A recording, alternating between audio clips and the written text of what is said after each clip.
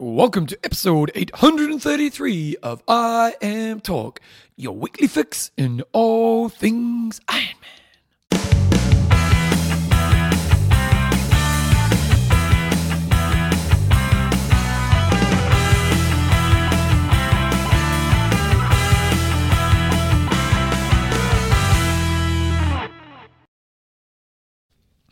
Rightio team, welcome along to episode 833 of I'm Talk with Coach John Newsom and Bevan James Oz. How you going, mate? I'm good, thanks, Bevan. And yourself? Oh, bloody, it's pretty wet here in New Zealand. It is. Christchurch, wettest month in 80 years. Wettest maybe July. on record. Wettest July. Yeah. Far out, man.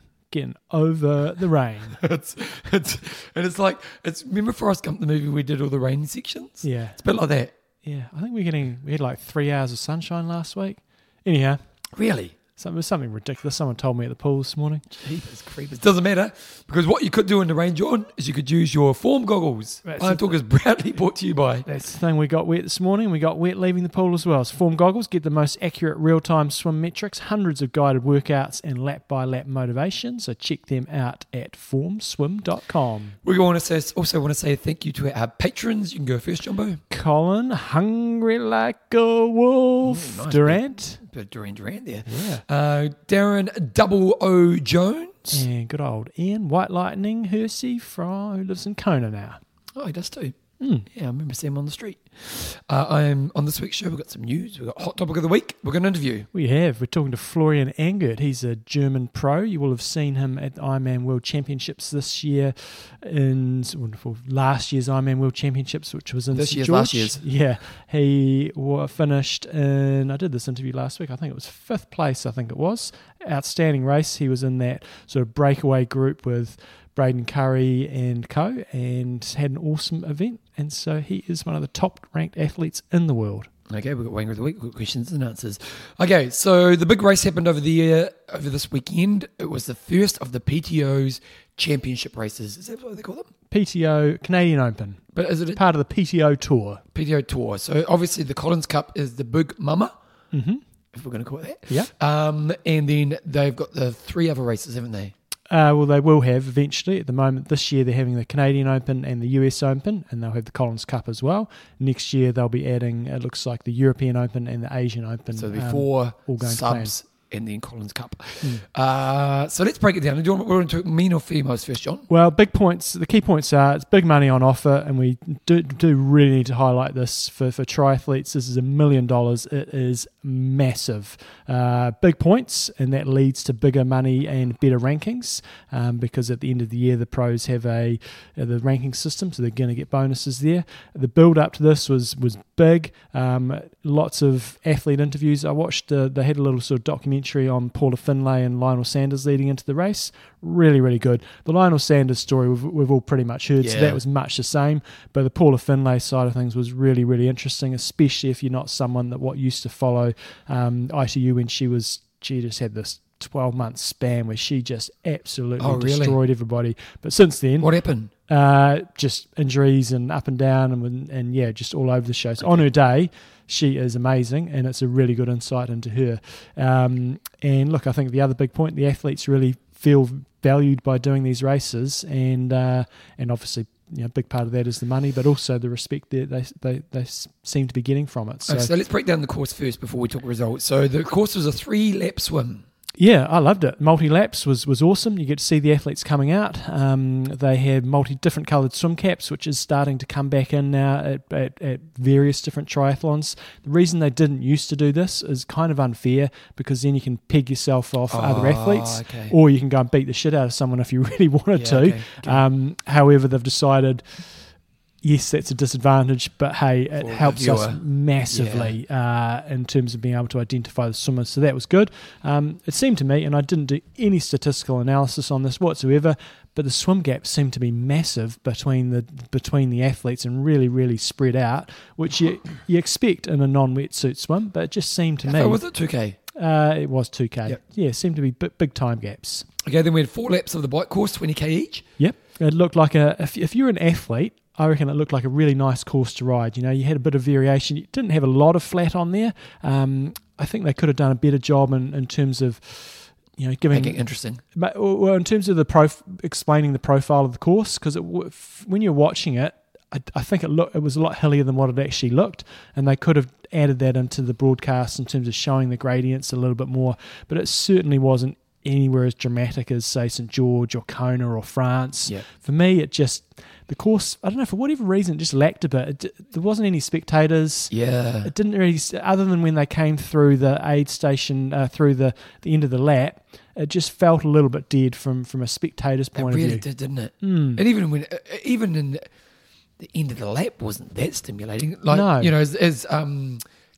as Eden was coming in for the win, the crowd was pretty pumped then. And even the females race, the crowd didn't seem that pumped when they came across the line. Yeah, and I don't know how to fix that, because it's so hard when you compare it to, say, the Tour de France and stuff. It's just like thousands and thousands. But is it that they go to road? Is it that they go to some races they already have a history? I think potentially. Like let's say this race was in road.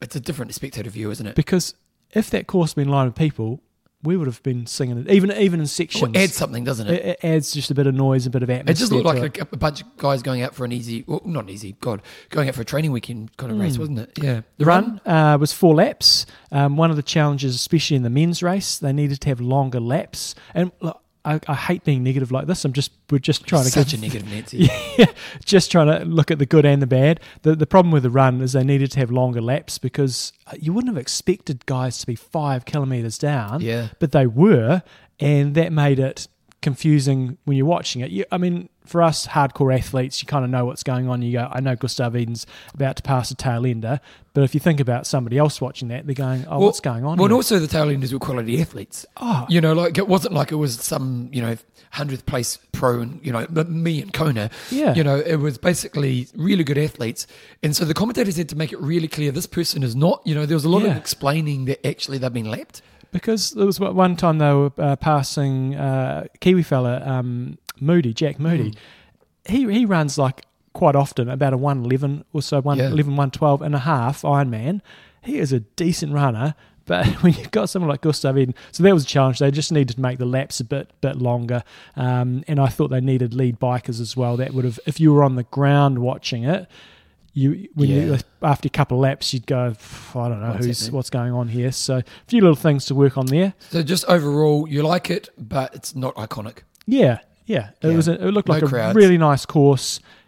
Because it was in a park, you didn't really get, I guess, the general public coming and watching, which you might get if you're in, say, downtown. Then you might get more public on the side. Before we of the go here, streets. let's actually break down the results. So first of all, we'll go to the female race, which happened on what day was it? That was Sunday morning, wasn't it? It was Sunday for us. It was Saturday over there.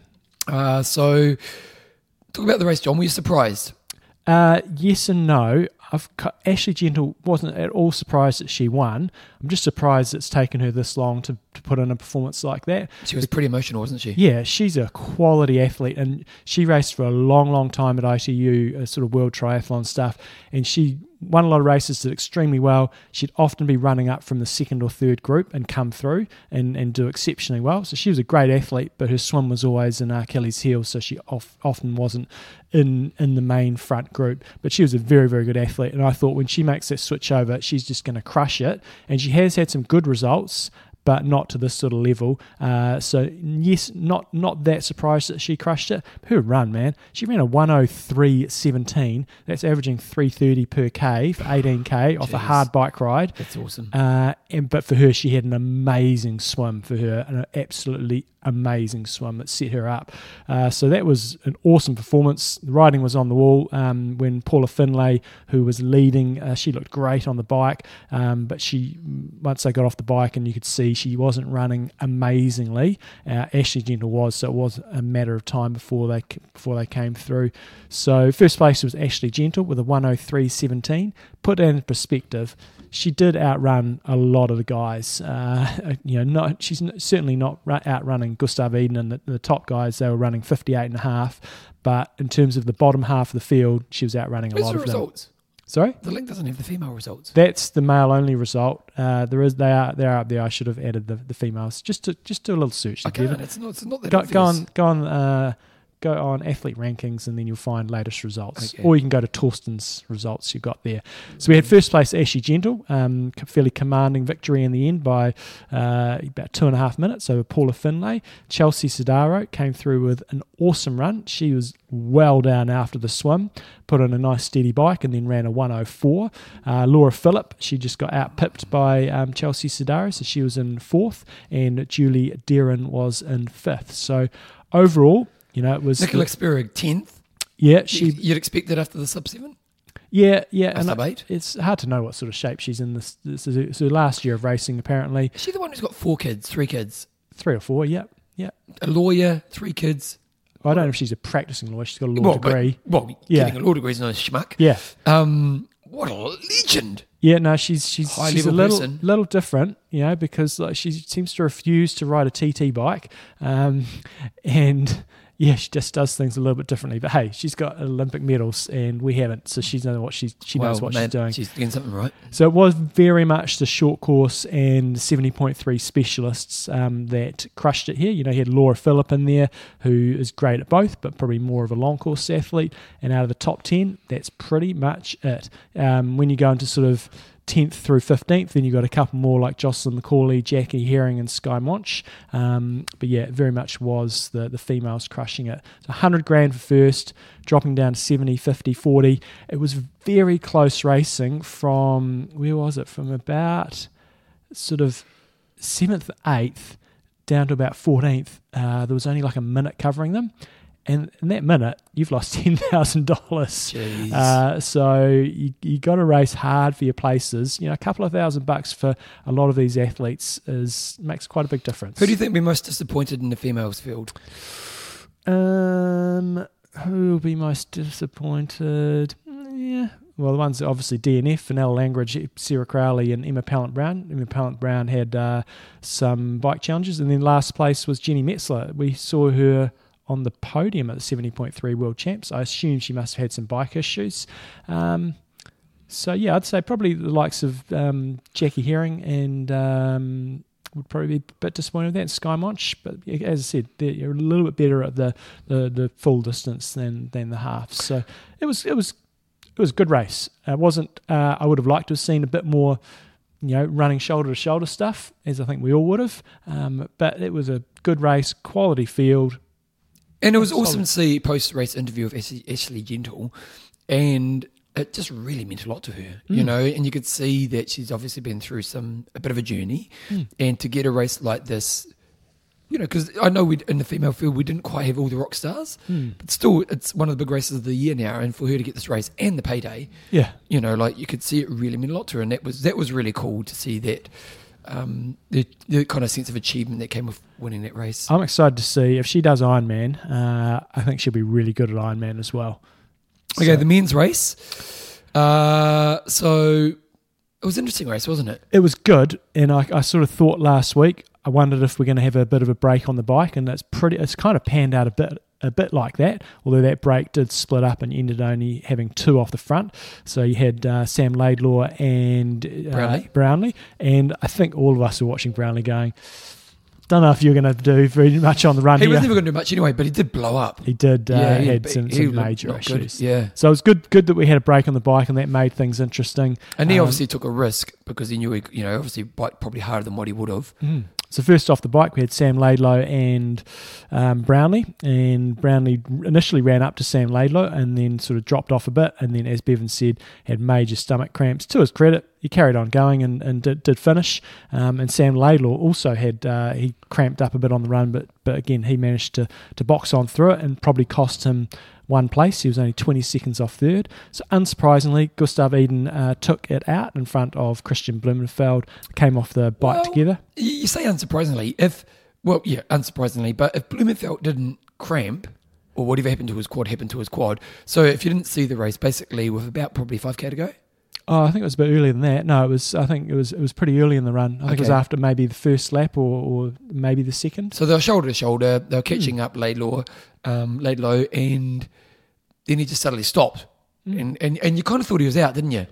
Yeah, he sort of looked like he had a hip cramps in his hip flexor. And so you weren't sure if he cramped or if he'd actually pulled something. And then he turned it around and he actually made up time. He made about 2 minutes. Now, maybe Eden was kind of saving something. Who knows? That didn't sound like it. Oh, really? Okay. No. So he was making up time, but he just ran a runway. But it was such a pity because if they'd stayed shoulder to shoulder, it would have been very interesting. Yeah, it kind of killed the moment, didn't it? It did. It definitely did. Because we haven't seen those two go head to head. And I mean, now we still kind of haven't seen them go head to head. My counter to that would be Gustav Iden was on the front and looked like he was driving a pretty solid pace on the bike, which may well have caused both Christian Blumenfeld and others to cramp. So it's like it is three sports together. So I haven't got any sympathy for Christian Blumenfeld. Oh, no, you cramp. Hey, bad luck. You know, that's part, you got to get to the finish line, don't you? But it was just a disappointment because you kind of... I didn't find this racing that exciting. And this was the one thing that could have been exciting. Mm-hmm. You know, and if they'd stayed together for that last 10, 15K, how cool would that have been if it come down to a bit of a, you know, because obviously Eden's a slightly faster sprinter. So Blumenfeld would have had to take some risks. You know, like it would have been a really fascinating dynamic. Yeah, but I mean, Gustav Iden is a bit better on the bike. They're usually roughly the same in the swim, and Christian Blumenfeld's a better runner. So you've got to fatigue Christian Blumenfeld on the bike if you want to do it. And that's why I think potentially in Kona, Gustav Iden has a slightly better chance by trying to fatigue Blumenfeld more on the bike. But with pecs? Yeah. He's done it before at 70.3 distance. Whether or not we can do it at full, we'll wait and see. So those two, unsurprisingly, first and second, weren't quite sure on what order they might be. Aaron Royal had a great race in third place. So again, he's another bit of a 70 world triathlon sort of short distance athlete. He's been around for donkey's years. Never been at that sort of top rung. Often sort of someone who might be somewhere between 5th and 20th, so a really solid athlete, but that's a massive step up from him, as it was for Sam Laidlaw, even though Cramp's still really good in 4th and Frederick Funk in 5th. A lot of people asking about Lionel Sanders. He had a steady day, nothing spectacular, but you know, when you're that far down out of the swim. He was 3.5 off the bike, wasn't he? And he didn't really make any time up, so he basically came in 7th. You know, his run was still 3 minutes behind the top guys. Yeah, but he's off. Yeah, it was a good solid performance. Course didn't really suit him, as the commentators were saying. So yeah, it was okay. We had Kiwi Kyle Smith in 9th place after being right up there in the bike. He would be happy with that race, wouldn't he? Kienle, I saw Kienle on the run going out on the bridge, and I thought, bloody hell, he looks like he's running really, really well. Yeah. And then I looked at that this morning. He ran the 4th fastest run. Yeah, 4th fastest run. So maybe that old dog ain't done quite yet. Maybe the old dog's got one more trick in him. And in terms of, you know, Kona and stuff, he could, I'm not saying win it, but, you know, it'd be nice to see him go out on a podium with a podium performance. Well, and interestingly, you know, the start of his career, his running was his weak point. And you'd kind of argue in this race his biking was his weak point. You know, now maybe he didn't get in a good pick because he's a slightly soft swimmer, but, you know, did he have Kienle? Did he have Lionel around him? Oh, he would have had Lionel around him. So, yeah, but it was good to see him get it. You know, 12th's not the greatest result for someone of that pedigree, but still, David McNamee, what's happened to him? He's never done anything outside of Kona, really, to be honest. I probably should look at his results, but yeah, he's had amazing results in Kona. But outside of that, not a great deal. He's had a few podiums here and there, but certainly when you go on 3rd in Kona, you're going, any race you rock up to, you are the hot favourite. He got 3rd in Germany in 21. Yeah. He's a couple of seconds and 70.3s he's actually done okay. He's won a few 70.3s. A couple of challenges. He won Ironman UK back in 2015. Yeah. So outside 7 of that, years ago. Yeah, but then he's got 2/3 in Kona. And he's a great athlete, but you would expect someone who gets 3rd in Kona to do really, really well elsewhere. Yeah. A few random things for those that didn't watch the coverage. Quite a few tight finishes I put down here from 9th to 14th. Henry Sherman almost left his swim skin on. I thought of you when I saw that. So I thought to myself, I'm not the only numbnuts. He luckily stopped and he had to take the whole thing off. There was a bit of gold. He led out of the swim. Alistair Brownlee missed the dismount line. Now, what do you think about that penalty? Because basically, if you didn't see it, basically he goes over the dismount line, only just, goes up to his bike rack, realises what he's done, takes his bike back, jumps on, does what he's meant to do, comes back out, and they let him away off the penalty. Should he have got the penalty? It depends what the rules are. I don't know what the rules are. If he probably knew the rule, and if you're allowed to go back and rectify your result then I'm okay with it. But if he did break a rule, we should have got a penalty. Yeah. So I'm not quite sure what the ruling is Favouritism, there. John. Favouritism. Kyle Smith, he had a couple of mares. Firstly, he slammed off his bike. Oh, yeah, big time. At the dismount line, like proper over the handlebars, and that was after he'd already had a nightmare with his zipper not working on the bike, so he had the big open chest all the way through the bike. And then we'd already discussed Christian Blumenfeld cramping just when it was about to get interesting. So all in all, I thought the coverage was really good. It was in terms of what we kind of expect from races. It was good, if not better than what we've seen in the past. Could it be better? Definitely. It was really good. They had men and women on different days. Women got loads of coverage, which was fantastic.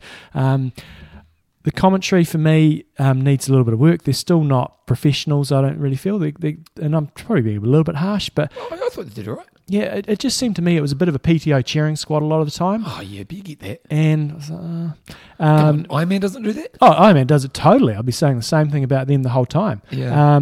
I thought it was really good. They had the split screen coverage quite a bit, so you could be watching. No stats. Not a lot of stats. No stats at all. And they were good at having accurate stats in terms of the gaps between athletes. But it often wasn't on screen. Because I did fast forward a little bit at times, and I was like, "What's the gap now?" So they had moments where they must have gone over timing mats or something. Yeah, but there was no constant. Here's the gap too. And I would have liked to have had that. I would have liked to have seen some lap by lap analysis, so you could see, right, we've come through lap 3, and then you have a table come up saying this was a gap between the different athletes at this stage. So little things like that I would have thought would be relatively easy to do. The commentators again, and we're it's rich for us to talk over the top of each other the whole time. Yeah. But the females were talking over the top of each other quite a bit, and that was just grating on me a little bit. But all in all, I thought it was really good coverage. Okay, so but the big question is it a product? Well, I think it's heading in the right direction. I think they're way off. Well, but it's better than what we've had in the past. You've got to think what we've had in the past. No, but I get it. Yeah. But if we're trying to get to people who don't love triathlon, we're well off. Like you and I, to be honest, I had in the background when I was working. So did I. And there's kind of moments that would kind of pull me in. Like Super League's the only option, really. Well, for people who, if you're Sunday afternoon, you're at home and you're not a triathlon lover, Super League comes on. Oh, what's this? A bit interesting, short, dynamic. Now, I get it. Our sport is hard to do that for, but well, you see, I think that again, I don't watch much cycling. All I watch is basically more or less Tour de France and the other tours. How do I watch them? The big stages, I'll watch the last segments of it, the last hour or so. But most of the time, I'm just watching a 5 to 6 minute highlight package, and that's what I'll do for some of the other tours as well. And like I got up this morning and saw they had a 6 minute highlight package of this race.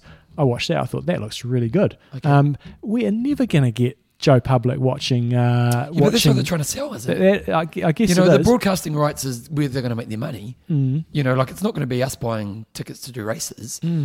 So like if for their business model, they're starting to make those relationships because we heard about that they signed up with Warner Brothers. They're obviously on GNC Plus and Eurosport, so they're getting it there. But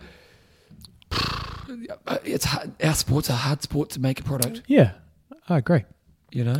But I think it's a step in the right direction to give it a crack, and the viewing of these the way people view things is just changing all the time. Again, sure, attention span, but isn't it? Yeah. And can you make money off selling, 5 to 10 minute highlights package? I don't know if you can or not.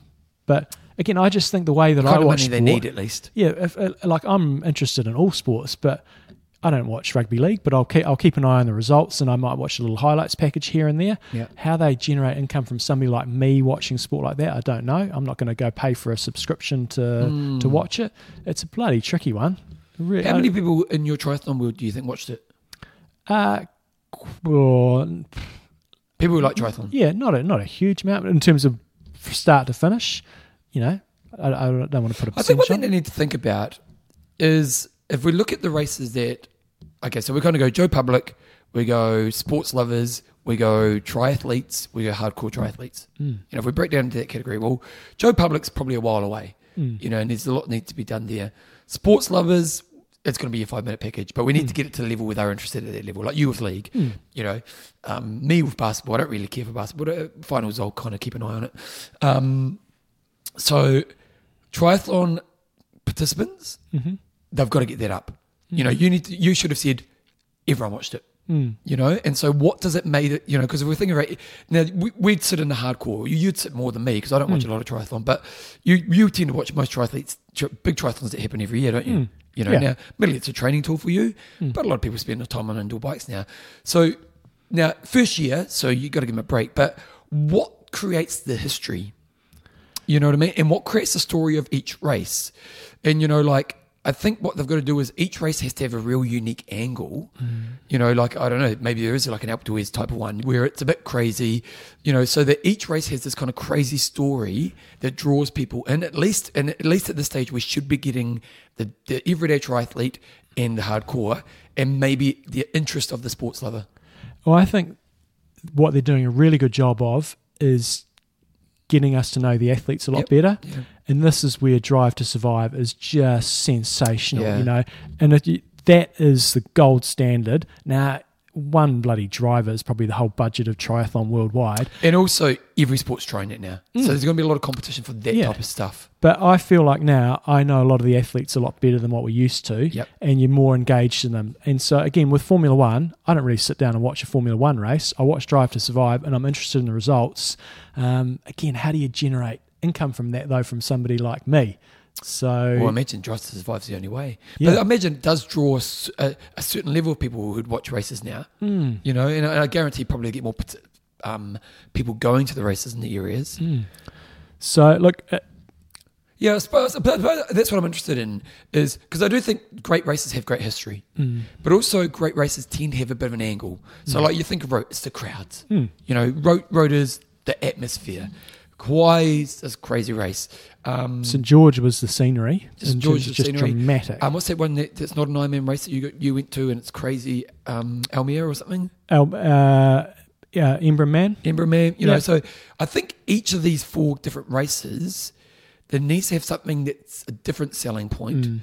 And maybe one is a different format race. A bit like tennis, you got grass, you got hardcore, you got clay, and you've got 4 different because sorts. Realistically, I don't know if this course is the right course. I totally agree with that. You know, like it's not that great as a visual. It kind of looks like a Sunday run. It's not that challenging. You know, and what draws us in, and to me, what draws us in is great stories. You know, and at this stage, you know, again, it's early days, and we want them to do well, but I'm not quite sure as a product it's quite there yet. What I will say is if you're a participant looking for a race to do, I had an email in from Dallin Evanson, who was out there racing. Oh, great. He said it was awesome. Oh, really? The cool thing is, on the Sunday, you get to race Sunday morning, and then you get to sit around and watch the pros race because they had the age group race first and then the pro men afterwards. That's great. So I would really encourage. And he said the overall package really well organised, lots of goodies. He just said it was a great event. Did many people do it? I heard them on the commentary saying they had about 700 in the sort of half Ironman, which is decent. Plus they had a sprint and things like that. Did they do a half Ironman? Or did they did the same distance as that. So, look. We did get one email from Chris Moss. He says, "Hey guys, just wanted to have a little rant about the PTO coverage of the Canadian Open. Why is it that that Europe and the Indian subcontinent have to pay a subscription to watch it on Eurosport or GCN, and the rest of the world seemingly gets to watch it for free on the PTO Plus app? Not a great way to build your coverage." Yeah, so I guess people do want free coverage. I think a lot of people have Eurosport or GCN Plus. So if you don't know what GCN Plus is, that's a cycling platform that covers pretty much all the races. Relatively inexpensive to have those two. One of the guys I coach said it's about £40 a year to have Eurosport. So I kind of feel the same in New Zealand. A lot of our sport goes on Sky Sport. Yep. And I get it, but I get Chris's point, because sure, if you've got Sky, it's great. And it is only $40. Yeah. But if you're getting everyone else in the world's getting it for free. Yeah. But I long term, it's going to be everyone's going to be paying, I imagine. Yeah. Or you get a VPN. Yeah. You got to pay for that as well. Can this be protected? Have we talked about this stuff? Yeah, I think we've covered all that. Okay. So, is it a game changer? I think for the athletes it really is, because definitely. massive money. And harder racing. Yeah. And look, we know there was a few athletes that went there, but it was mainly because they were injured. It was a championship quality field. It was and if we get to see more and more of this, it means it's going to an extra triathlon I'm going to watch each year, as opposed to I'm not going to sit there and watch an Ironman Now coverage of just 3 people going head to head. So it's one extra race that I'd watch. One question I have is, do you think it's going to make better athletes? Because particularly long course athletes, they kind of only have 2 challenging days a year. And when we think about challenging days, one thing that we know is if we put people in more challenging environments more often, they tend to get higher level. Now, in the Ironman world, Kona, 7.3 world champs, and most other races they go to, that's 2 or 3, so it's not that challenging. Yeah. Whereas now we're going to see these athletes competing against high level athletes 7 to 8 times a year. Absolutely. Well, I just think it means there's a future for the athletes that come out of especially short course racing. It's like, I'm not going to give up. There's a viable amount of money here where I can actually make a living, and I don't have to do a million other things and part-time jobs and stuff. They are starting to make reasonable sort of money, and you're not just living on the bones of your ass. So I think it will raise the standard sort of over time. Yeah, totally. It's good.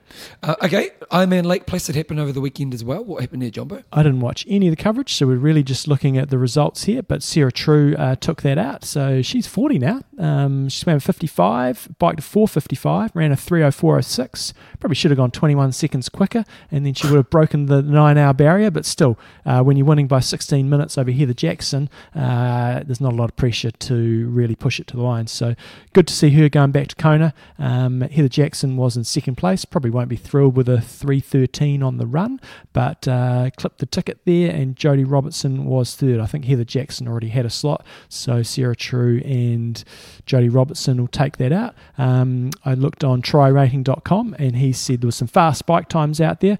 I will talk about the boys in a minute, but Michael Weiss was 4 minutes quicker than a record set last year, and Heather Jackson improved last year's bike course record by Lisa Norden by 3 minutes. Wow. Both ended up in second place. And the boys' side? Sarah True set a new overall course record by being just over 9 hours with 9 hours and 21 seconds. Cody Beals took out the boys' race in a 50:33, a 4:33, and then a 2:46 in front of Michael Weiss, who again broke the race record on the bike, but couldn't quite back it up on the run. And then third place. Third place. Oh, thanks for throwing that one to me. Pamphile Perrien was in third place in 8:23.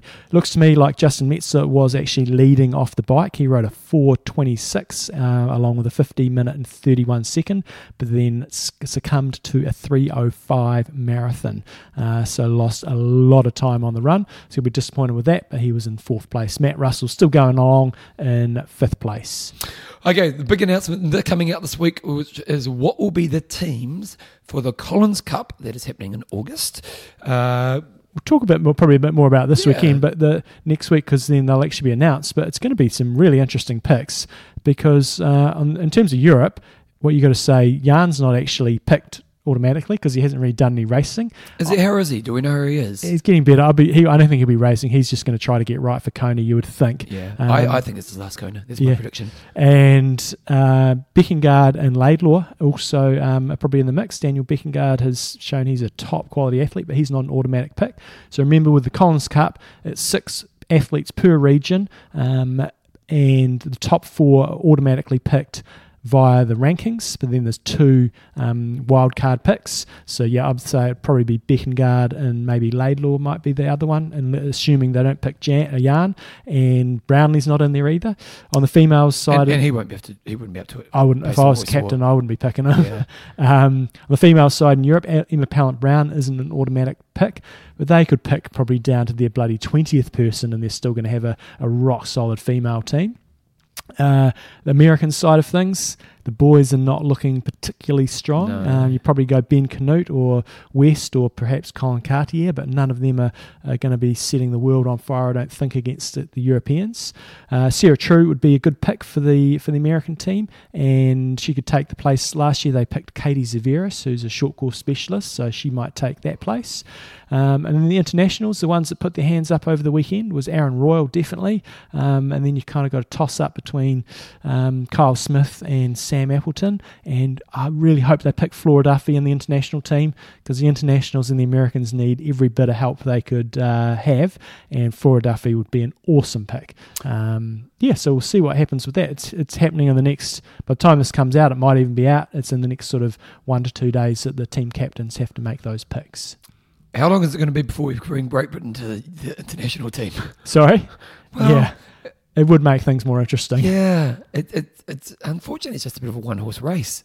Yeah, so... It is. When you actually look at it, you go, yes, Europe are going to win, but there's quite a few lineups there where the Americans have got a chance, and the internationals, like you go, Ashley Gentle, with that performance at the weekend, she could pretty much take on anybody, and if she performed like that, she's going to be in with a chance. If she's up against Daniela Ryf, you'd think, that might be a pretty close race.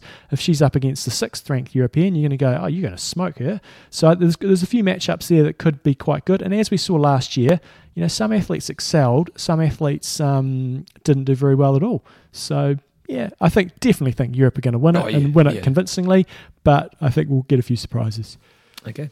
Let's go on to the next segment of the show, which is multi-year naming right for Ironman. So VinFast, the world's first automotive manufacturer to completely switch from internal combustion engines to electric vehicles, and Ironman have announced a global partnership for VinFast to become the first ever naming rights partner of Ironman and the Ironman 2022 World Championships and 70.3 World Championships, continuing through to 2025.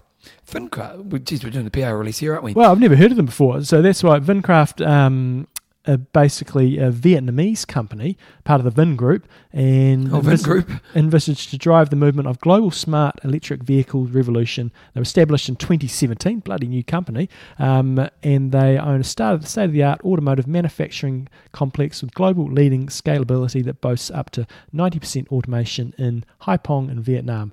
Yeah, I know we just read sort of some of the stats, some of the stuff they sent through. I'd never heard of VinFast before. I think this is kind of a cool connection where we're going to have some sort of a green connection. Apparently they're going to supply lots of vehicles and stuff for events as well. And I just think, if there's extra money in there, you'd hope that it's going to trickle down to us athletes. It's a surely. Surely. Ironman have always done that. But it's a multi-year agreement. Here's a question. When will you go electric? I want to go electric now if I had the money. They're bloody expensive still. So I'm going to check out VinFast and no. The PR's worked. I would jump on an electric vehicle straight away if I had the money. Yeah, money. It's all about the money. It's all about the... Okay, coming up, we've got Alpe d'Huez, one of the classic triathlons within the year. I'm going to be intrigued to see Alpe d'Huez because Sam Long is racing, and we know he's an absolute weapon over 70.3 distance. But it's different being a weapon compared to riding up against the Europeans when you're going up and down mountains. So I'll be intrigued to see how he goes there. Don't know who's racing. Any other randoms? I've got no idea who's racing. No random races. No other random races this weekend. A very quiet weekend. But we do have the Commonwealth Games. So for those who aren't in the Commonwealth countries, we have an event every 4 years called the Commonwealth Games, and it should be a great tri race. So the tri is on Friday in the UK, which is Friday night for us. So Kiwis, the men's race is on at 10 o'clock at night, and the women's is the middle of the night. So I'm going to stick around and watch the races should be great on both the males and females. You got the Kiwis, the Aussies, and all of the Great Britain athletes, plus Flora Duffy. And yeah, it should be some really awesome racing. And there'll be a mixed relay. Don't know what day that is, but it'll be some stage next week. Okay, let's get into this week's discussion. So last week we were talking about remember we got that email through from somebody saying how they went to the Kona slot roll down. It literally got to like 40th in the age group. No one took it. I think it even went to the next age group. So is it kind of cheapening the Kona? No, 70.3s because that's been a problem for a long time. But actually, the Ironman World Championships, if the roll down goes too long, should it actually be restricted? That, for example, they only roll down to a certain level, so you've got to finish within 10% of the first place getter in your age group, or so on. And we opened a can of worms here. Okay, you go first, John. Mick Simpson, no, but they But if they continue to roll down a long way, maybe Ironman need to think about doing something different. Daniel McParlin, keep rolling down until you find someone who can afford to go. Fill the race. Why would you keep additional slots spare and not fill them? Rob Bing, only roll down to the top 5, even if people don't want the slots in each age group, will mean there will be less people in Kona, less drafting and a better race, but less cash for Ironman. That's your final point there, Rob. The last point's the important one.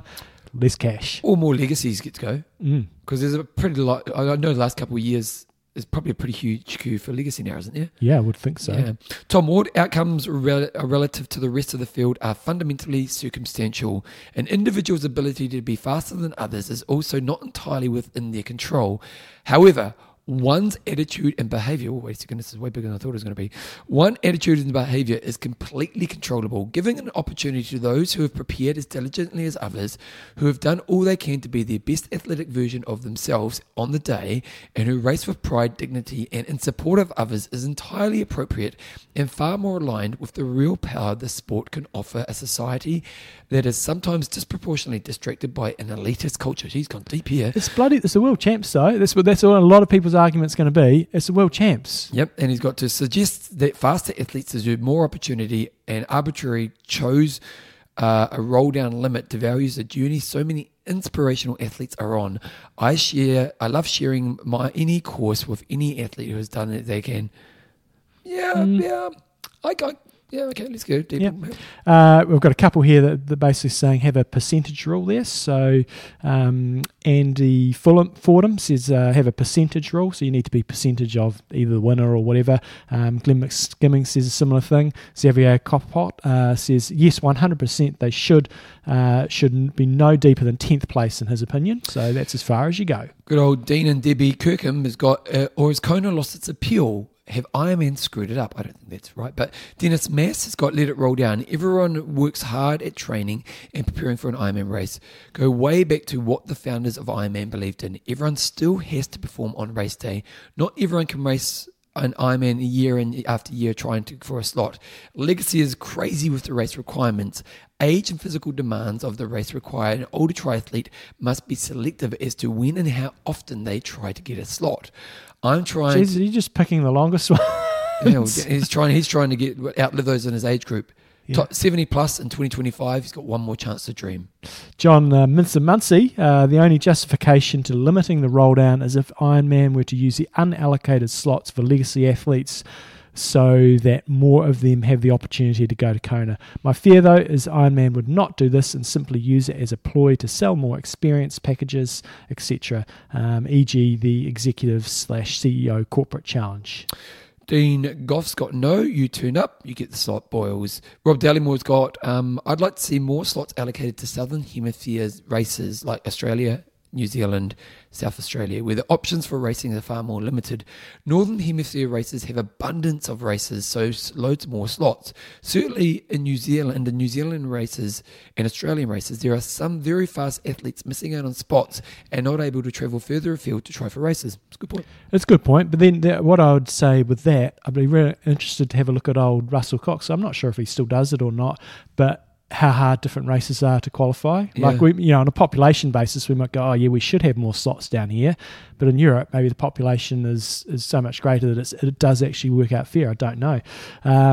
I'll do Nick Hutchison. I bet there'll be a few people kicking themselves that they didn't attend the ceremony in Bolton this year. So it sounds like the same thing might have happened in Bolton this year. Tony Froster's got, I don't see what would I don't see what that would gain anyone. The slots go to the fastest athletes that want it. And so remember the question is, should Ironman limit how far the Kona qualifying slots roll down for age groupers? And we did have a few people that gave a one-word answer, just said no, so don't limit it. Peter Mills said that, Pavel Chalicis said that as well. So a few people just saying no, just let it be. Your thoughts, John? Well, I think it's going to be a one-year problem.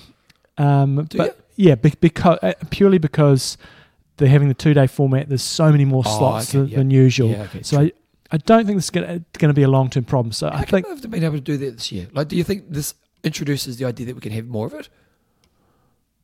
To have a 2-day format? Yeah. Like, why have they got away for this year? Because I think they've got a massive backlog. That's the main reason. Why can't they do it next year? Because firstly, you can't... Because I get logistically why Ironman want to do it, but you've always said Kona people don't want it 2 days. I don't think they would do, and if you qualify now, you can't get any accommodation. It's just not big enough. Oh, okay. If you want to go to Kona now, and I did say this last week, you got to seriously have a consider where you're going to stay. There is no accommodation left in Kona unless you're willing to pay an absolute fortune, or if you want to go down to Waikoloa, which is 50 k's away, where there's still no accommodation. Well, the accommodation is still really, really expensive. So I don't think it's sustainable to have it. Kona people would like that, wouldn't they? The people who own the hotels and the stuff would, but brings more people. Like, I get that it's the inconvenience of 2 days for people on the island, but 2 days of people, way more money. Yeah, I for us, you'd go no brainer. But for Joe Bloggs on the street, bugger this. I'm going to be in 2 weeks of gridlock here, and I'm going to take me ages to get to work. All those things. I think most people, they'll be okay with it, but there'll be a lot that'll be pretty pissed off. So I guess my opinion on it is that if this continued further down the track, which I don't think it would, normally you go to race and you do occasionally get that one that might roll down to say 10th to 15th, and that's kind of cool. I like that. But when it rolls out of control and they just go, does anybody want to go to Kona? To me, that really does devalue the experience. So I don't know. I kind of like the idea of it rolling, but if it happened often, I kind of would like to see it maybe not going any lower than, say, 20th or some arbitrary number like that, or some sort of percentage. But at the same time, I like it when it does roll, and it does create quite a bit of excitement. Yeah, I agree. I agree. When it's kind of one slot and a couple age groups, when you turn up to the roll down, there's a couple age groups where, shit, no one's here. That one person gets it. That's kind of cool. But if it's got to where 70.3 was, that's ridiculous. Which it's not going to, let's be honest. Where 70.3 is, turn up, you're going to get one kind of thing. It makes the race lose its aura. But I also like, if let's say it did get to that point, let's say they could make it happen over 2 days long term, I actually like you just reduce the legacy. So you might say, oh right, I see. So legacy doesn't have to do 12 races over a certain period of time. You do 8. Yeah, and it might just be that year, depending on how you might go, okay, by June we know how many slots we have left. If you've done 8, you can get your legacy for this year. Now really it's inconvenient for those people because they don't have the runway. But let's get the backlog down. So that would be my only thing I'd say about it. This week's discussion: what was the good and the bad from the PTO Canadian Open in terms of format and coverage? Here we go. Jumbo, your quiz. Yeah, so we're focusing on Canada this week because it was the PTO race in Edmonton and I was just thinking, when was the first Ironman Canada? So it's returning to Penticton this year. When was the first race? Okay, there we go. Website of the week. The doco's out, team. The doco's out. We've got a couple of docos. The first doco is the doco for the sub-7, sub-8. Have you watched it? I have not watched it yet, but I enjoyed the coverage of the full race. Yeah. So I will be watching that at some stage on the trainer. How long is it? I think it was like 45, 50 minutes or something in that 54. region. 54. Yep. And also Ironman came out this week with their doco from St. George. So that's, the coverage of the pro race plus all the side stories, and that is out this week. So if you need some content for being on the trainer, 2 good things coming out this week, both on YouTube. Okay, here's a question for you. Both came out. What date did this come out? Don't look at it. Yeah. So this one came out on, have they got the date there? Wait a second. Don't look. No, the Ironman one came out on, I think, the 24th. I got the email last week. Okay. I don't know. I think the other one came out on the 18th. Yeah. What do you reckon's had more views? I would have assumed the Ironman one. No. It's only had 10,000 views. Right. Yeah, it's only 2 days ago, but you think that would have got more than that, eh? Mm. And the sub-7, sub-8 documentaries had 21,000 views, but it has had 6 days on them. Mm. But I would have thought, Jeepers Creepers, lots of people get hundreds of thousands of views on YouTube. So, okay, I'm sure you'll watch them, so give us your update. Okay, we've got an interview. We're talking to Florian Angert. As you're going to hear, he finished 5th at the St. George World Championships. Outstanding performance. And often, you get German athletes that get lost in the system a little bit because of, you've got Frodo and you've got Kienle and you've got Langer and you've got every other Tom, Dick and Harry. But when you get 5th at the World Championships, that was awesome. So nice to hear from some Germans. Okay, here we go. Okay, team. We have got another European athlete on the show today, currently ranked 9th on the PTO rankings. Was an awesome 5th place at the World Championships in St. George earlier this year. And from what I could see, in his first Ironman at Barcelona in 2019, I think it was the first one, went 7:39 to take the win, but unfortunately has not been able to do Kona yet because of all the COVID disruptions. So it's Florian Anger. Welcome to the show. Hi, John. Nice to meet you, and thanks for having me on the show. Give us some German geography. Tell us where you're from, and if your part of the country is famous for anything. I live in Heilbronn, or in a city close to Heilbronn, which is about an hour away from Heidelberg and 1 hour away from north of Stuttgart. Right. So it's in the southern part of Germany. And I would say the region is famous for wine. Yeah, nice. Actually, yeah. It's I do a lot of runs either in the forest or close to the vineyards, next to the forest. So that's actually, I think, yeah, that's the most famous part of our region. Excellent. On your website, I saw you did your first triathlon in 2012. Tell us about that experience. I have a background as a former competitive swimmer. So I started swimming when I was 6 years old, and swam up to 8 times a week. Was in part of the junior national team when I was 18 or 19 years old. So that is actually my background. So I kind of do competitive sports since, actually I'm 6 years old. So, and then when I finished school, I also stopped swimming, and kind of by coincidence, jumped into triathlon and the whole swim by ground thing, and raced my first triathlon back in 2012. It's actually 10 years ago. It's quite a long time ago. And it was I didn't the first triathlon was Olympic distance race, and it was, we have a local triathlon series. It's the BASF Triathlon Cup, and former winners of that cup are Sebastian Kienle, Timo Brach, Norman Stadler, and guys like that. And that was my first race was the first race of that series, and it went quite well, actually. I think in the end I came 17th, to be honest, and I couldn't really enjoy the whole race and after race experience because I lost my timing chips somewhere.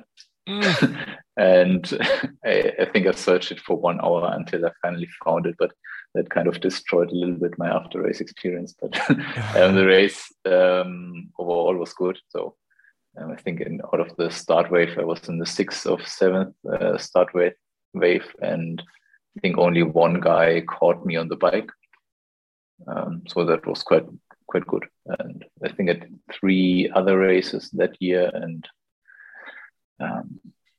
but I really enjoyed it. I also already enjoyed the training before because, as a competitive swimmer, you either train in 25-meter or 50-meter pool, and then you go out for a run when you do triathlon training and go biking, and you see a lot of other things in the world, and actually also experience some, meet new people, and just you really can enjoy the nature and the landscape in the area where you live, but from a completely other side. So I think I've been to places or to cities or small villages where I wouldn't have been without riding a bike or running. So that's actually quite nice.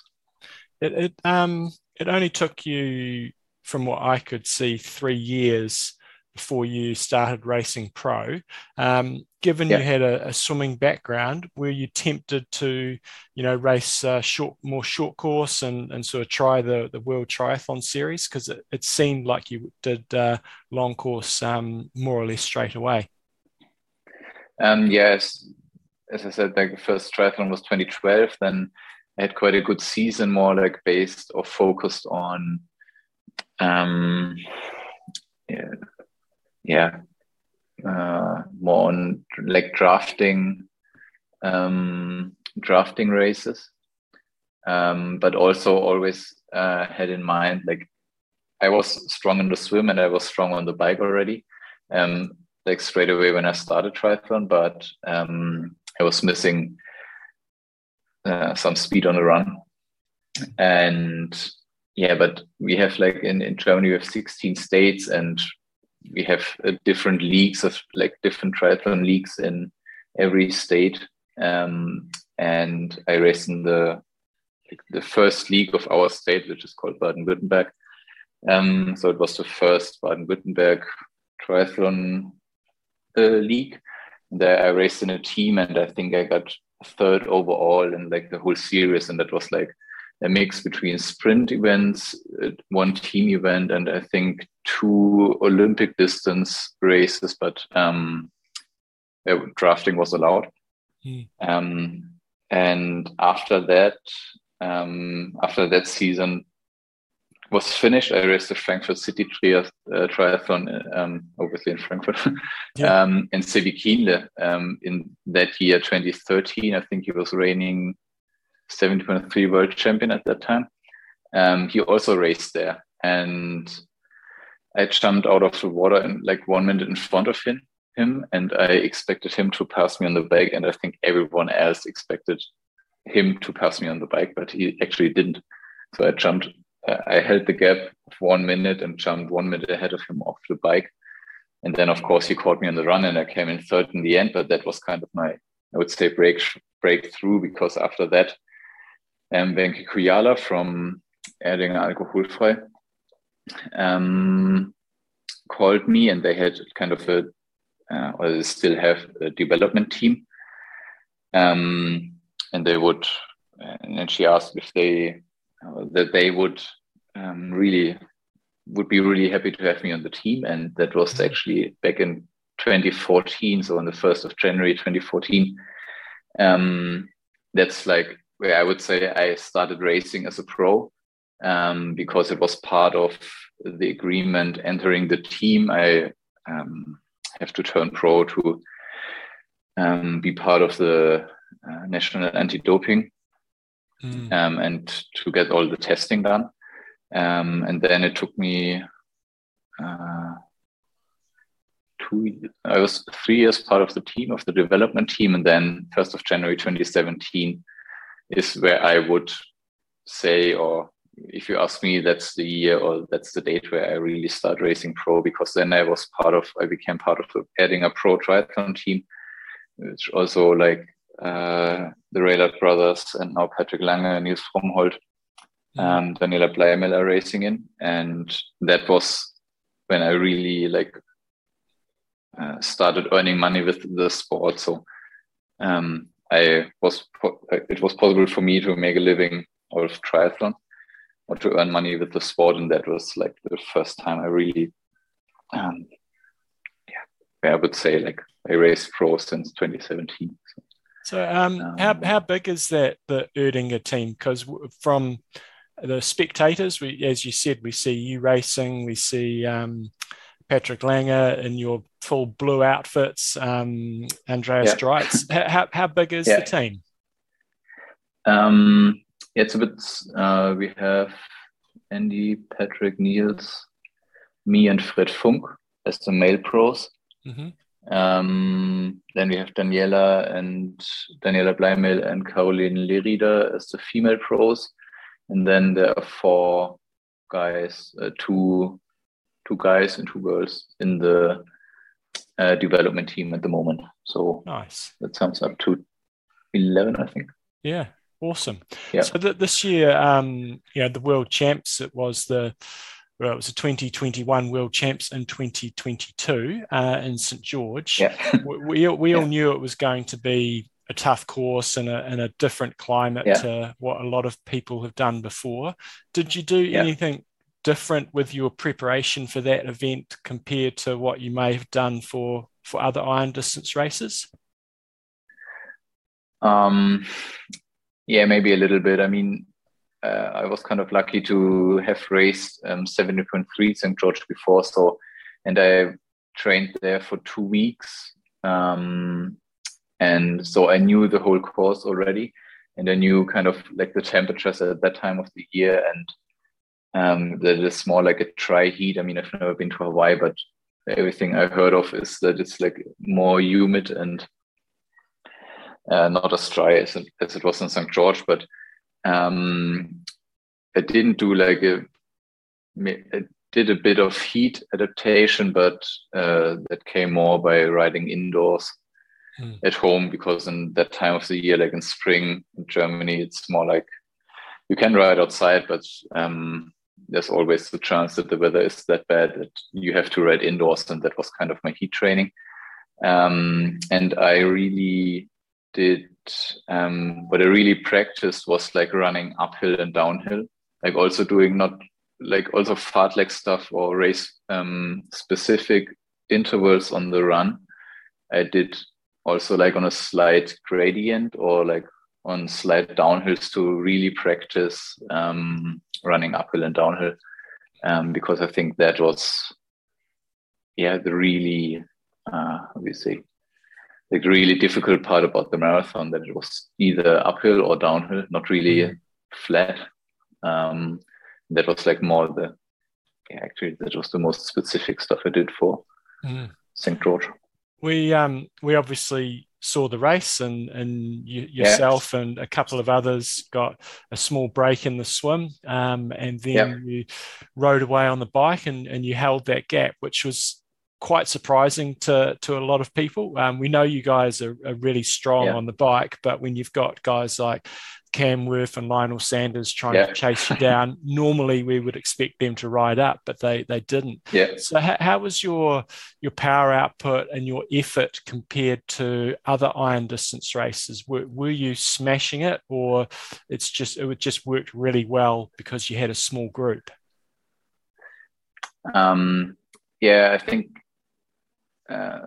to get back to your question, actually, we were also, at least I was also quite surprised that we could hold up the gap like to 5 minutes, because it was actually, that's what you said.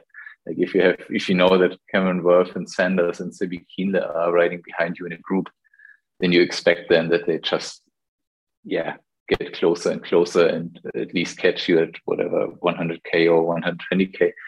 But hearing I think we heard the gap of like 5 minutes at 100k or 120k when we went up that gradient or that climb in Snow the Canyon. city.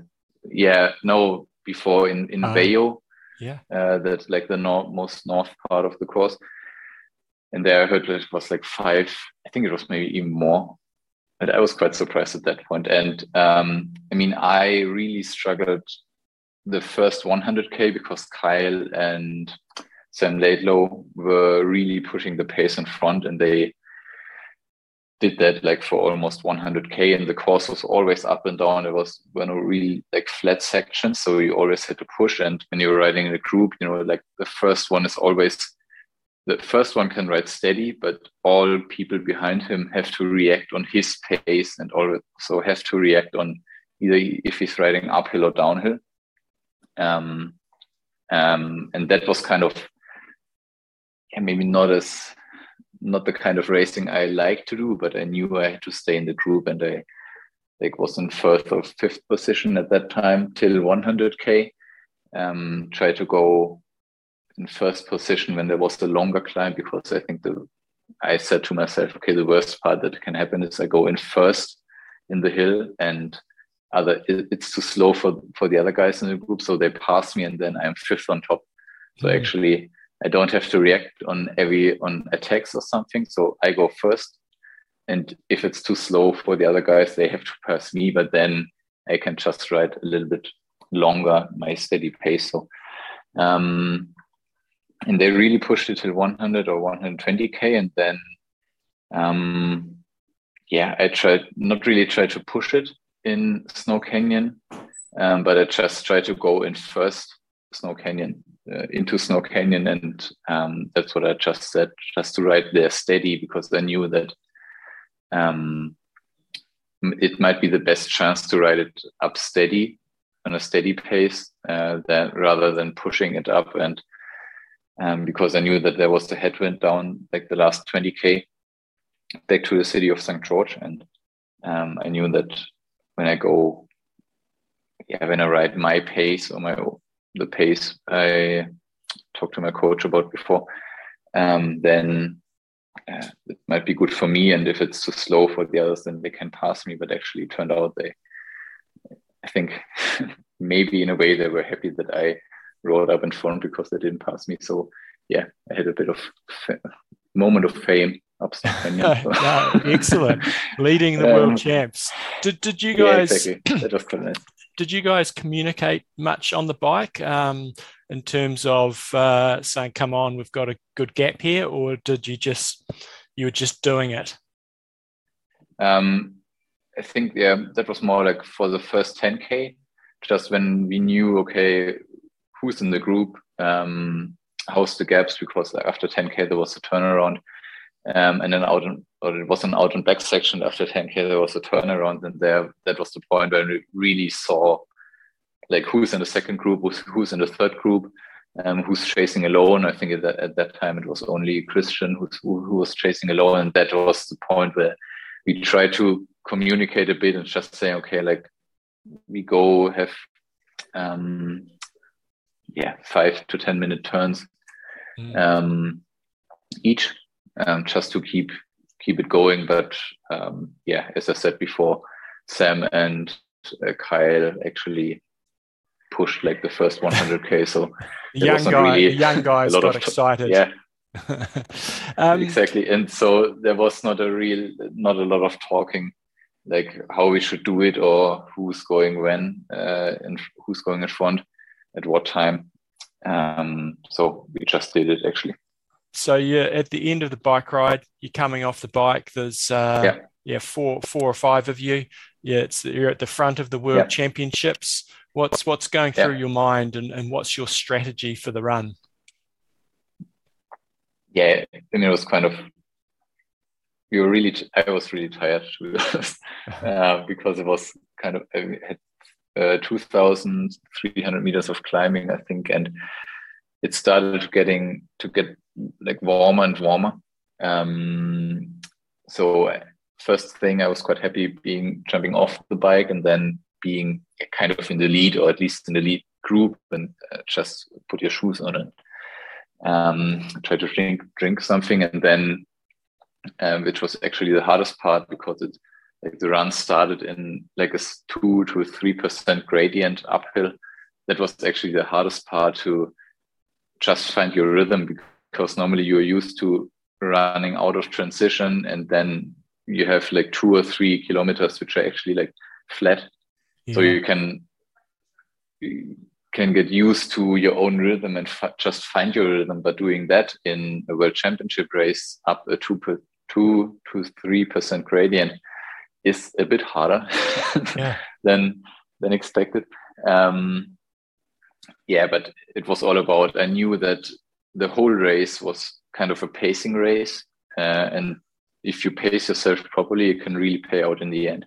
And that was also just a plan for the run, just to start steady, not too fast, but also not too slow. I think maybe Kyle started a bit too fast. Did he? What? The first 10, 15K. And I just saw him running, and I was looking at my watch and I say, okay, 350, that's also a bit too fast for me now. And Kyle was just running away from me.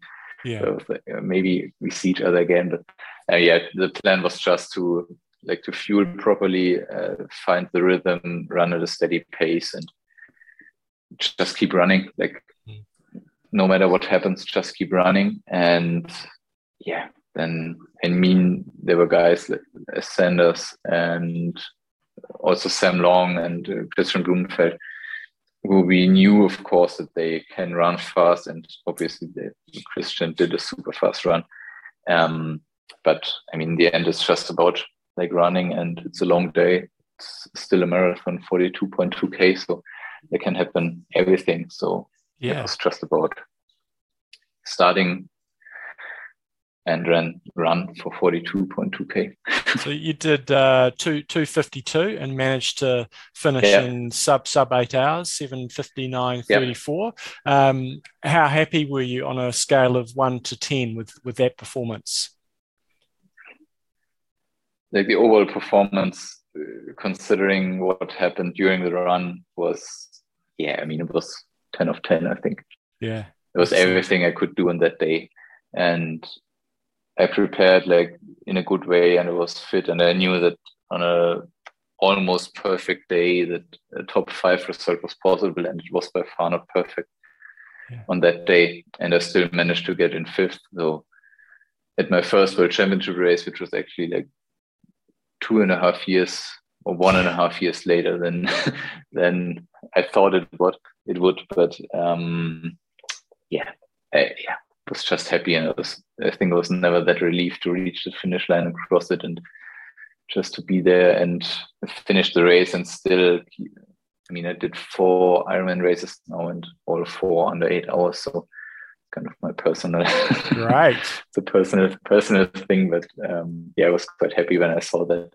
Oh, wow. Just managed to sneak across the finish line under 8 hours. If you can keep the sub 8 hour record intact in Kona, you'll do very well.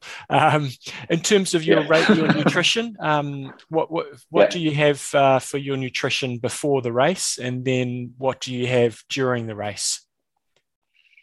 Actually, before the race, doesn't matter if it's 70.3 Olympic distance or Ironman. It's actually just easy carbs like white bread, a bit of jam, honey, just like sweet stuff. And which is easy to digest. Then, obviously I drink water when it's a hot race. I add some salt in the water. I have 1 or 2 cups of coffee for breakfast, and when I'm in transition and like 1 hour 15 or 1 hour before the start, I start to drink a bit of isotonic drinks, like just water with carbs. To just have a constant blood sugar level. And during the race, I have personalized nutrition. So it's a personalized gel, which is personalized for me, with special amount of salt and carbs. And I use that also in training to get a feeling when I need it and how much I need. And that's actually my nutrition. So, and then in a race, I just rely on that and water, and don't eat any bars or anything else. When everything goes to plan, I just need water and my personal nutrition. And I have everything I need on my bike, and on the run, I have like 1 small bottle in the transition bag. And then, as there's always personal needs on the run, in a marathon, I switch that at around like half marathon. Excellent. So what's the plan for the rest of this season? You've done 70.3 Lanzarote, the world champs, Challenge Welsh. What's the plan for the rest of the year? The next races will be, it's in almost 2 weeks, 7.3 Dresden in Germany. Then 3 weeks after, if I should qualify for Collins Cup, then I will race Collins Cup. But if not, I will race the ITU Long Distance World Championships, which takes place the day after Collins Cup, also at the same place in Samarin. And then I don't know yet if I race the PTO US Open in Dallas on the way to Hawaii.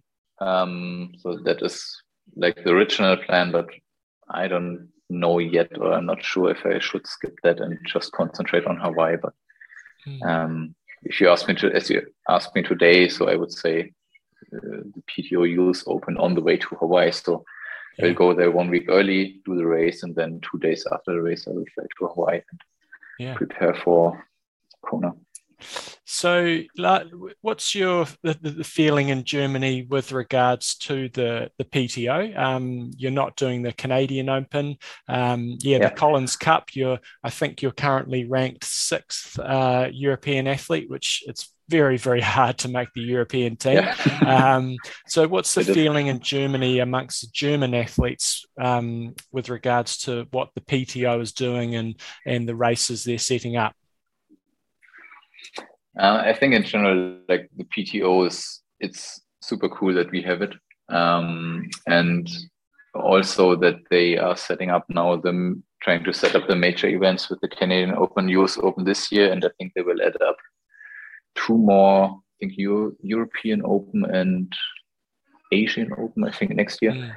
That's quite cool. And it's just a different kind of racing, but I think it's a good way to add some races with quality and having a good, like a strong pro field there. And just like also the last years, also during COVID, like in 2020, the PTO really helped they set up the World Champs in Daytona and also paid the World Bonus ranking a little bit early, I think, if I remember right, due to COVID, and had the PTO supported events, which was really helpful because there were not a lot of races going on, so that really helped. Not only me, but I think also every other pro.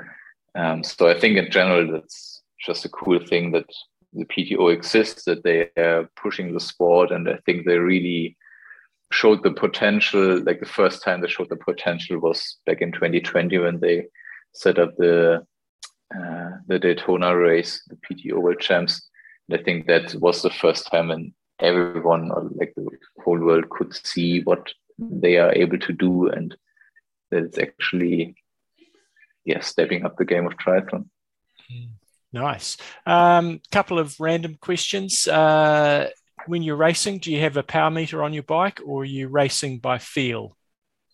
No, of course I have a power meter. Excellent. Not everyone does. What's your favorite race course around the world that you've done so far? Oh, that's a tough one.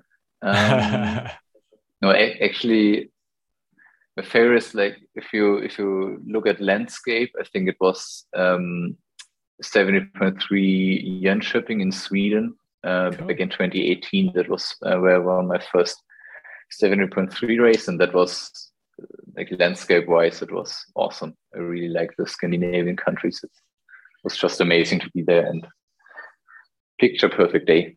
Excellent. So I really like that course. A couple of random ones. Do you wax or shave your legs? I shave my legs. Good. Do you use any facial moisturizer? Yeah, I have to, actually, because I think my skin is kind of destroyed after 10 years of swimming and all the chlorine and stuff. I really struggle with that, to be honest. And if you wanted to do a fresh marathon, say you gave yourself, 6 months to train for a marathon, and what time do you think you might be able to do?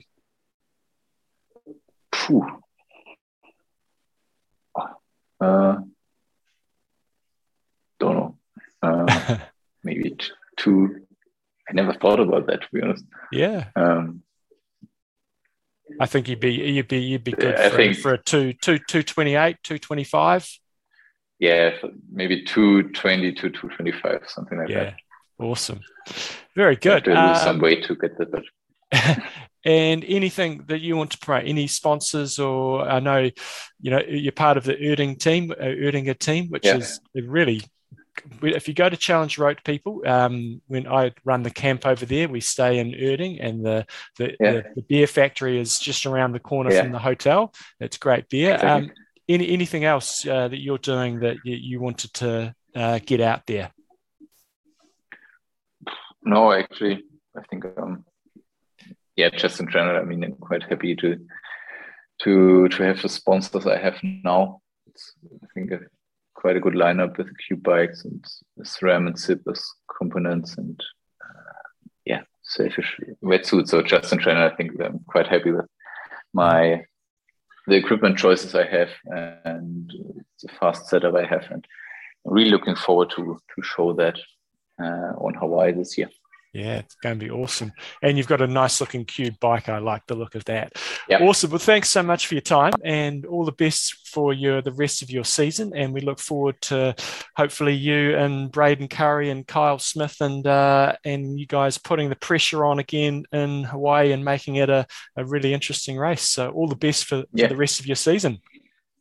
Thank you very much. And looking forward to Hawaii and finally racing there after 3 years after I qualified. It's going to be great. will be a good run. And really looking forward to that.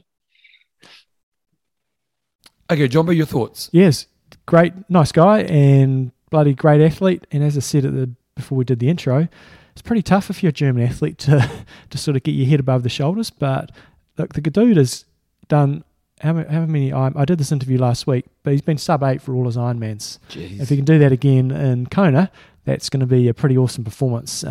So, God, I hope we have a great race in Kona where we have a similar scenario to what we did in St. George, where you get a good break going up the road and the likes of Blumenfeld and Eden are maybe, if you get Frodo on that break and they have like maybe 5 minutes and then these guys have got to run them down. I think there's a lot of potential for a wicked race in Kona this year on the boys' side of it. And if there is, you'd think Florian Angert's going to be amongst it. It's going to be Kona's going to be awesome because it's kind of like the passing of the guard. Mm-hmm. I do think, I'm not saying Frodo's retiring, but I kind of see this as his last chance. So you got this legend of the game who still could potentially win it. Oh, yeah. But you have got these young whippersnappers who are coming through who... They'll cramp up just like I did last weekend. There you go. Okay, let's talk about our sponsor, John, Form Goggles. Went out for a swim this morning, so this is brought to you by Form Goggles. Check them out at formswim.com. Use the promo code IM15 for $15 off. So Form is now a subscription-based product. So you get your goggles plus you get a subscription. And part of that subscription means you have access to their plans and their workouts. So firstly, you've got plans, and it's like buying an online plan for a triathlon. You can pick, they've got a sprint distance, Olympic distance, half, Ironman, and the sessions are going to vary from sort of 1 to 4K plus. And then they've got a few other little plans in there as well, like improve your pace or recharge and recover. They've got kick sets and so on.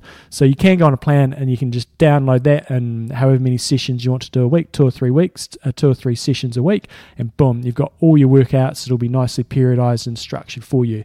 The other alternative, they've also got a workout library, and this is what I used this morning. So you can go in there and you can choose what type of session you want to do using the filter. So that you can do an endurance session, sprint, technique, and so on. And then you can choose, okay, I want a short, medium, or long, or extra long session, and then you can choose what sort of intensity you want in there as well, sort of easy, moderate, and so on. So this morning when I was picking our little session for our group, I wanted to go for a long session, and that gives you the option of 2.5 to 3.9 Ks, or it might be up to 4 Ks. And when I did that, I was surprised how many workouts there were. Oh, when really? I put that into filter, there was 295 workouts that were 2.5 to 3.9 Ks. So then I thought I wanted more of an endurance-based swim. We're kind of in winter at the moment. When I clicked that, it dropped down to 122 workouts, which is still a lot. And then I said I want an endurance session with some moderate intensity, and that took it down to 90 workouts. So there is a big library in there. So was this your workout you've got here? This is what you tell us. That's what I did. It's a John swim set. John swim set. Brought to you by Form. Yeah, exactly. So the session we did was called Alternating Efforts. Here we go. It was 200 metres freestyle warm-up, 450s choice, and then 2 100s moderate. And then the main set, it was actually a good main set. We did 2 sets through, so twice through what I'm about to say. 4 times 100 moderate with 15 seconds rest, 250s strong, 3 100s moderate, 450s strong, 2 100s moderate, 650s strong. So you were starting with 4 100s and doing 1 less 100 as you went through, and the 50s were going up. Then we had 200 warm down, and I think that was 3.6 or 3.7 Ks. Nice. So it was a good session. For me as a coach, it's nice. I probably wouldn't have made a session like this, so it gives me, some different things nice. that I wouldn't always do. If you're a self-coached athlete and you struggle when you go to the pool to think about workouts, I was literally thinking that because when I swam, it was always in squads, and so you had a coach writing it up. But if I had to go by a pool by myself, it sucked. And you're hoping some pools have things written up. Yeah, you just wanted something. With this, you don't even need to write it up because literally in your goggle, it's going to tell you, right, we're doing 4 100s now at a moderate effort, and when you come in and you touch the wall, it's going to tell you how much rest you want to be taking. So it basically walks you through the whole session. And it knows you've touched the wall. Yeah, it knows you stand up, genius. and then it's saying, right, it's rest time, and you've got 20 seconds rest, and then it's going to tell you to go. So you don't have to count, you don't have to think, you've basically just got to swim, which is a really good opportunity to focus on your technique a little bit more because you are literally just swimming and trying to set to an effort and to a pace, and you just don't have to think too much. So enjoy it. So check it out at formswim.com, and remember the promo code IM15, get $15 off, and go check it out. Yeah, I tell you what, if you try to improve your swimming, it's a good thing to do. Okay, let's go to Wanger of the Week. Okay, we've got Jonathan Blake. Jonathan Blake is from North Kenton, Ohio, I think it is. In America, I think that is. Yep. And he's a consistent trainer. Unbelievable. I looked at this last night when I was doing the Like, there's not one bad week in the last year. Not one single bad week. It is mental. He has consistently done. Where was that graph gone?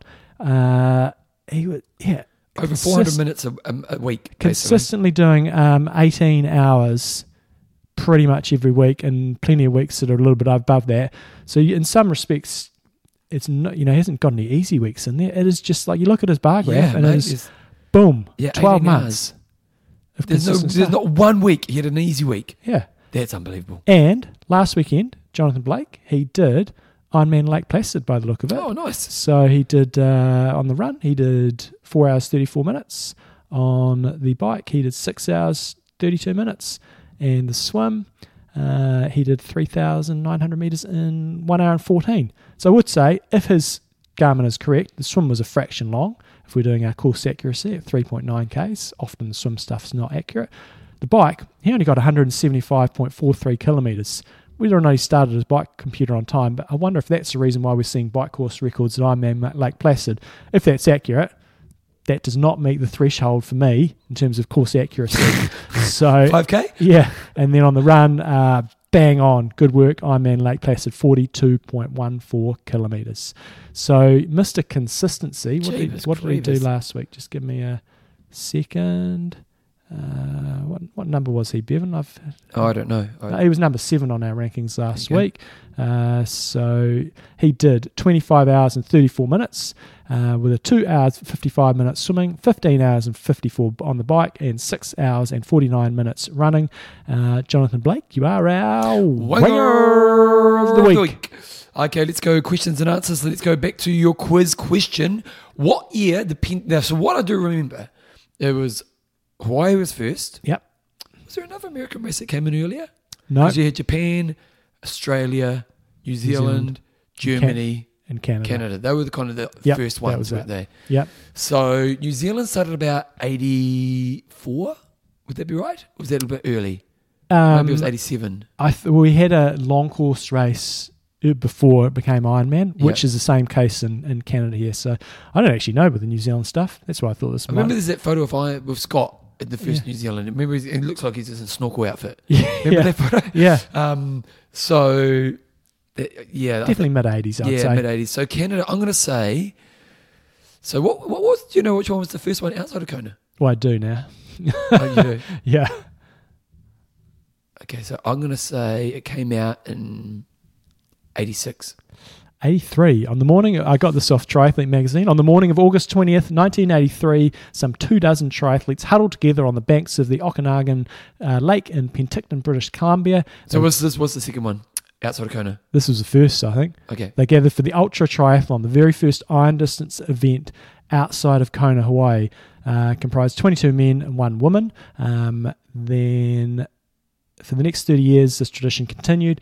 In 1986, it was coined Ironman Canada and maintained that title until 2012.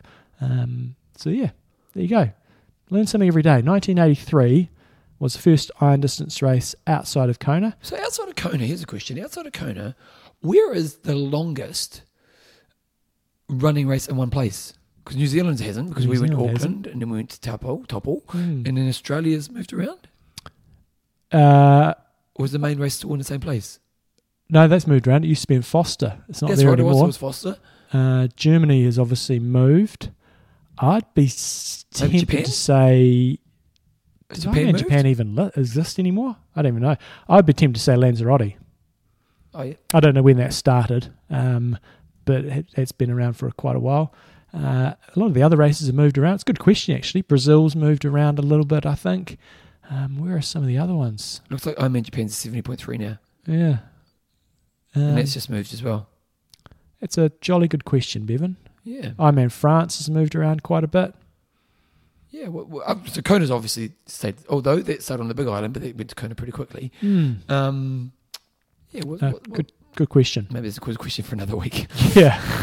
Okay, Jumbo, let's say thank you to our patrons. We have Richard, the Stinger Ray. We've got Grant, the King of Swing Richards. And Michael, the King of the Castle Morpeth. We'll say a big thank you to our sponsors. First of all, Form. They empower swimmers at every level to reach their goals, whether they want to get stronger, faster, swim further, or be more efficient. Get lap-by-lap motivation with real-time metrics and workout instructions right in your goggles. Check out formswim.com. Plus use the promo code IM15 to get $15 off. If you want to get show emailed to you, just go to www.imtalk.me. Down the bottom of the front page, you can also become a patron there. For coaching, coachjohnnewsom.com. From my website, it's Bevan James Eyles. That's where you can get my new book, I Will Make You Passionate About Exercise, and also other content such as Age Group of the Week. It was interesting. You know, recently I was talking about, or email us at imtalkpodcast@gmail.com. So I was talking about how helping people who aren't exercising, if you're a person. Well, I did a post on Instagram about it, and a girl at the gym came to me this morning, and she comes to our gym for workouts, but she works at another gym, and she suggested to a friend, and her friend said, was basically took it as you're judging me. Right. I was really offended by it. Yeah. Yeah, it's really fascinating, eh? You know, how do you delicately open someone up to helping them in an area where, you know, and this girl I was talking this morning was saying, she really thought really hard about how she can do it. It was just like, hey, because they used to exercise together, and I think this girl's had a kid, and so life's changed, and she was a bit like, hey, you want to get back into it, and blah blah blah, and yeah, and the friend was like, you're judging me, and No, Bevan. No. fascinating, isn't it? Anyway, Jumbo, your goss. What is my goss? The first thing, I'm pretty happy I'm not having to run today, because we ran last night and it was, God damn it was miserable. Yeah, it's miserable. What's my goss? You know what I Bevan? find funny is the gym's quiet. I don't get it. Oh, this morning at the pool, it did get a bit busier, but for the first 30, 40 minutes, it was like basically our group of swimmers, and that was it. The rest of the complex was completely empty. And the pool's like a gym, like you're indoors. Yeah. I just don't get it. Yeah. I get like my running business, this time of year attendance can be a bit down. Oh, running outside, get that. Yeah, and even then I give them a hard time because like, mate, you signed up for this, you got to turn up. Yeah. But you're in a gym. And our gym's pretty flash. You know, like it's not a bad facility. It's not cold. You know, so sharpen up. Bevan, today I am going to be signing up to Challenge Road. Oh! First iron distance race. Can you get us up 9 still? Well, I was filling in the form before and put in your predicted time. And You smashed it last time. What did you do? 8:43? 8:53. I think I went 8:51 the first time, maybe 8:53. That was a hot day and that was a hard course. You did well. I reckon I had an 8:45 in me on a good day there. But that was 5 years ago. Was that 5 years ago? Yeah, that was 20. I'm pretty sure that was 2017. No. It was either 2017 or 28. It was 2017 because I went in 2018 and I didn't race. So Really? I think it was 2017. It was there or thereabouts. It's been a while anyway. So I am thinking to myself, what am I going to be able to do next year? I won't be in quite the same sort of shape, I don't think. But I'll hopefully build up to reasonable shape. But I am want sub 9, don't you? I am intrigued to see what I can do. Sub 9 is going to be, I think, a big ask. And then I've got to decide, do I want to go in the sub 9 group? Or do you start at a different time? Yeah, you start with the But you pros. got to go with them, don't you? Sorry? You got to go with them, don't you? Yeah, well, yeah, I think so. But then you likely end up isolated on the bike. Well, surely faster bikers will. What's the time difference? It's random afterwards. So, or do you go with your age group and then you're going to have more people around you? I don't know.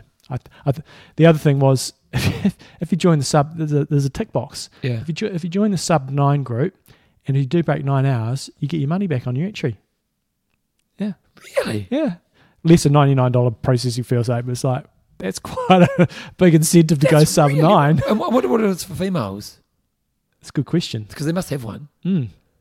Wow, that's really fascinating. Yeah, it I is. didn't know that. I've got one guy coming on the camp who's sort of looking at sub 9. I'm going, get your ass into gear, and you got a chance of getting your money back. Oh, that's fascinating. Other than that, Bevan, just kids are back at school this week, which is fantastic. Get a bit over it. Oh, we did our first ever World Championship Indoor Canterbury Champs duathlon at the weekend. It was quite good fun. Was it treadmill? No, we did the bike inside on trainers. We used a Perth Pro platform, which is, it's not like Zwift, but you're offline and you can all race. And took all the youngsters out there, which was quite nice. Where'd you go? We just ran around the river. So we did a 12K bike and a 4K run off the bike. It's good fun though. I was thinking I'm not going to push very hard here, and I certainly didn't push to the limit. Yep. But when you're in that group environment, you certainly push harder than definitely. when the gun went off. We said, right, go. You looked up. We have a big screen, and it's got all the power numbers, and you were seeing some big numbers being laid down. Who took it out? I took it out. Oh, there you go. But not everybody was pushing very hard. Other than that, Bevan, went to the Court Theatre at the weekend. Oh, what'd you go see? You go to the Court. Potted Potter. They put 7 Harry Potter books into one 70-minute show. Now, it was more of a... it wasn't a kids thing, but it was sort of suitable for kids and adults. But yeah, they did 70 minutes, bit panto sort of stuff. Did it work? It was all right. Yeah, it was a little bit panto for me, but it was 7 books in 70 minutes and gave you a summary of Harry Potter. And that was about it, Bevan. My wife got angry at me the other night. Oh no! Too Really much sport watching? No, because I'm not that guy. Yeah. No, I probably watch 90 minutes of sport on a weekend. I don't watch huge amount of sport, but no. I got my Apple Watch about 132 days ago. Yeah. You know why I know that? Yeah. Because I've kept my streak going for 132 days. Yeah. And I went for a run. I'm starting to just increase What streak did you keep going for 132 days? my rings. On the Apple Watch, you get rings every day. You get one for movement, one for standing, one for exercise. Right. And I set my exercise standard at 100 on the watch. In an hour. So when you buy the watch, it's at 30 minutes. But I was like, I'll do an hour every day. Mm-hmm. Now, admittedly, on a Friday, an hour walk, you get it. Mm-hmm. So Joe and I always just walk up a Harry hour on a Friday. So my Friday is my rest day from exercise. But I'm starting to, in back of my maybe think about doing a marathon. So last week I increased the loading in 2 ways. Did a harder session and then I added another session. Mm-hmm. And on my Saturday run, I just pulled my groin a little bit. Not bad. You know, I've had 3 days off. It's going to be fine another week. So then Sunday, I meant to do my long run. So I did. So you can kind of check. You can do yoga and stuff to get your hours exercise out. Yeah. So I did that. But by 8 o'clock at night, we got to be about 8 o'clock. I still had 15 minutes of movement to do in my day. Yeah. So first I start doing this one. Basically, it looks like I'm having a wank, basically, team. So I'm just shaking my hand, trying to get it up there, and then trying to do sprints with my hand. And then basically it's like 8:45, and we go to bed at about 20 past 8. So it's kind of late for us. I'm literally just walking up and down for like 15 minutes. And Joe was like, "What are you doing?" I'm like, "I'm just want to get my movement ring." And she thinks I'm a bit obsessed. Yeah. And so I'm walking up the hallway, shaking my hands like this, trying to get the minutes out. But I keep my streak up. Oh, that's what social media and bloody all these platforms was all about, isn't it? Well, I don't because I don't even share my stuff on Zwift. on Strava. But I like getting I do like taking that off, and I would have got it if I didn't get injured. But so she was getting quite annoyed. But she was, what the F are you doing? I'm just walking up and down the hallway. I'm like, babe, I'm going to get my streak. So you should run Christchurch Marathon now. I think of doing it. No, because I do the voice work. Yeah. I think I'm doing Queenstown. Right. But the question is, I don't know if I've got sub 3 many nowadays. Because since my op, I've lost speed. You know, like I can run decently, but sub 4s are now a bit more of a struggle. Whereas before my op, if I went for a run, I'd kind of just naturally sit around 350 to 4. Whereas now it's like a 4 minutes, a lot of effort. I haven't tried to do hub running in the last 18 months, so I've built a good base. But I don't know if I've got enough time before Queenstown to actually But I'll do some measuring. But I'll see what it's like after this, and I'll do some measuring. I really would want to go sub 3. Yeah, that's and Queensland's not a fast course. 4:17 per K for a So sub I should 3. be able to do that.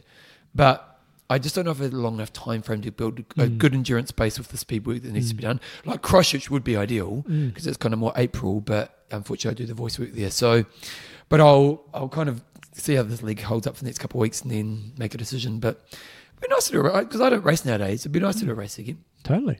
And the marathon's a good challenge. Exactly. You know, so bring it on. On Marathon. Russ. Oh. Sorry, bring it on. I was just like, yeah, bring on the marathon. Oh, yeah, let's do it. On Russ. I mean, Train hard. train smart. Kia kaha.